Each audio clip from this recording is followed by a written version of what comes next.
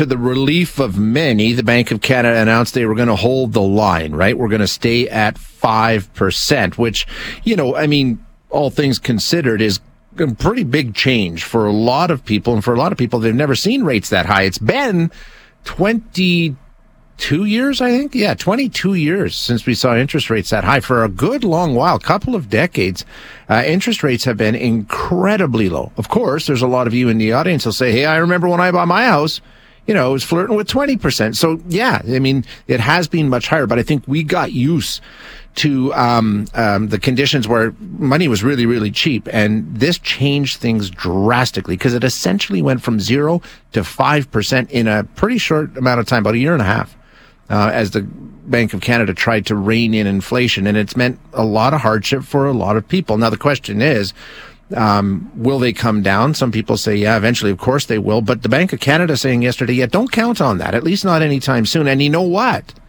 Depending on what happens in the next couple of inflationary reports, we may have to raise them yet again. So this may not be the top, and don't start looking for the bottom yet. So there's a lot that's going into here, but at least we know we've got a reprieve for another month. But let's get some insight as to what we learned and what we can expect. We're going to speak with Adam Jacobs, who is the Senior National Director and does research for Colliers. Adam, thank you so much for joining us. I appreciate you joining us today.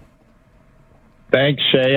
I believe we had a similar conversation about 3 months ago, so glad to be back on the same topic. I think you're right, and it's sort of, and you know what's interesting, Adam, is for the longest time, we didn't care. We didn't pay attention to the bank rate. It stayed pretty constant. It stayed low. Nobody talked about it much. Now, it's sort of a much anticipated monthly event that we're all paying attention to.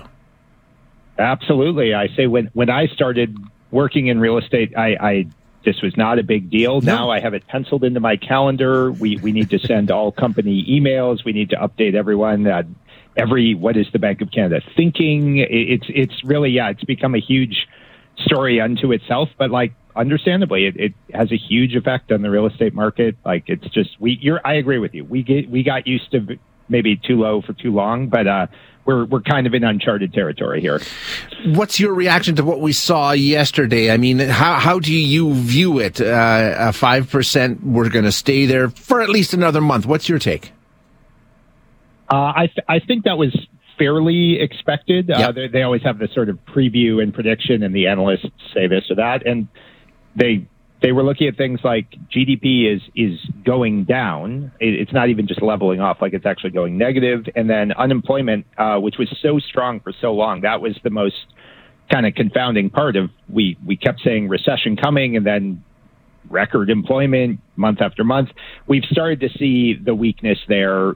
Unemployment is going up. It's only going up a little, but it's been 3 months now of it's going up. So I think they look at that and say, okay, maybe this is having the effect. Maybe it took longer than we expected, but you're starting to see some of those signs of weakness in the economy. So I think that's why they took their foot off the gas a bit. Yeah, and that's an important point, because we always talk about inflation, and this is the lever they pull to try and get inflation down into that target range. But there's more than just inflation that goes into it. But, like they said, we're at slightly outside of the target range still at this point. And if it goes up again, the inflation rate, that's what they're working on. If that goes up again, you could possibly see more hikes. How likely do you think that is?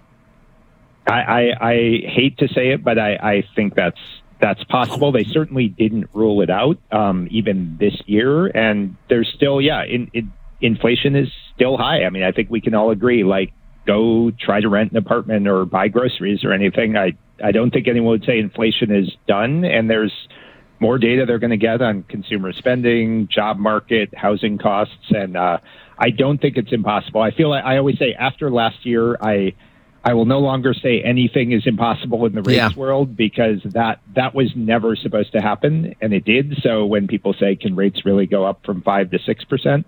Maybe. I hope they don't for our business, but I don't think that's impossible. Hey, Adam, I wanted to ask you because, we've always had this relationship. Bank of Canada is sort of an independent entity. Politics didn't really get involved in it, but those days seem to be behind us. Of course, Pierre Poilievre has been railing against the bank for months. And just prior to this, anticipated announcement yesterday, we had Doug Ford, the Premier of Ontario. We also had the Premier of British Columbia coming out and saying, hey, the bank needs to stop. I mean, it's stuff we haven't typically seen. How impactful do you think it is when politicians start to speak about what the Bank of Canada should be doing? Yeah, I don't know if it, I don't know how they make their decisions, but I think it is a change of tone. And I was joking, like, I don't think there's that much that David Eby and Doug Ford agree on. They're on the opposite ends of this, but this is the one thing they can agree is sort of stop the madness with the bank. I don't know that really influences their decision making. I think they're supposed to be insulated. It's probably good that they're insulated. You don't want this to be a completely political decision. I think that doesn't work out well. And if you look at maybe some other countries where it is more of a political decision, that causes its own problems. But I think it's more just an indicator of like, hey, if this is bubbling up to the level where some powerful premiers are publicly saying stop, then there must be a lot of unhappiness from their ministers, from their constituents. Like it's a sign that like, wow, this has gone on for a while. And I think just the fact that they're raising their voice kind of surprised me a bit and makes me think, okay, there's a lot of unhappiness out there. Yeah, they're feeling some pressure. They felt they had to say something. And like we said, it's inflation we look at. You mentioned GDP, of course, unemployment, that's one. What goes on in the bond market sort of influences, and I don't think, for a guy like me, I don't even know what the bond market is, but you point out in some of the notes that you sent along that we're starting to see some change there in the past few months. What's going on, and what does that tell us about, the economy and what might happen when it comes to interest rates?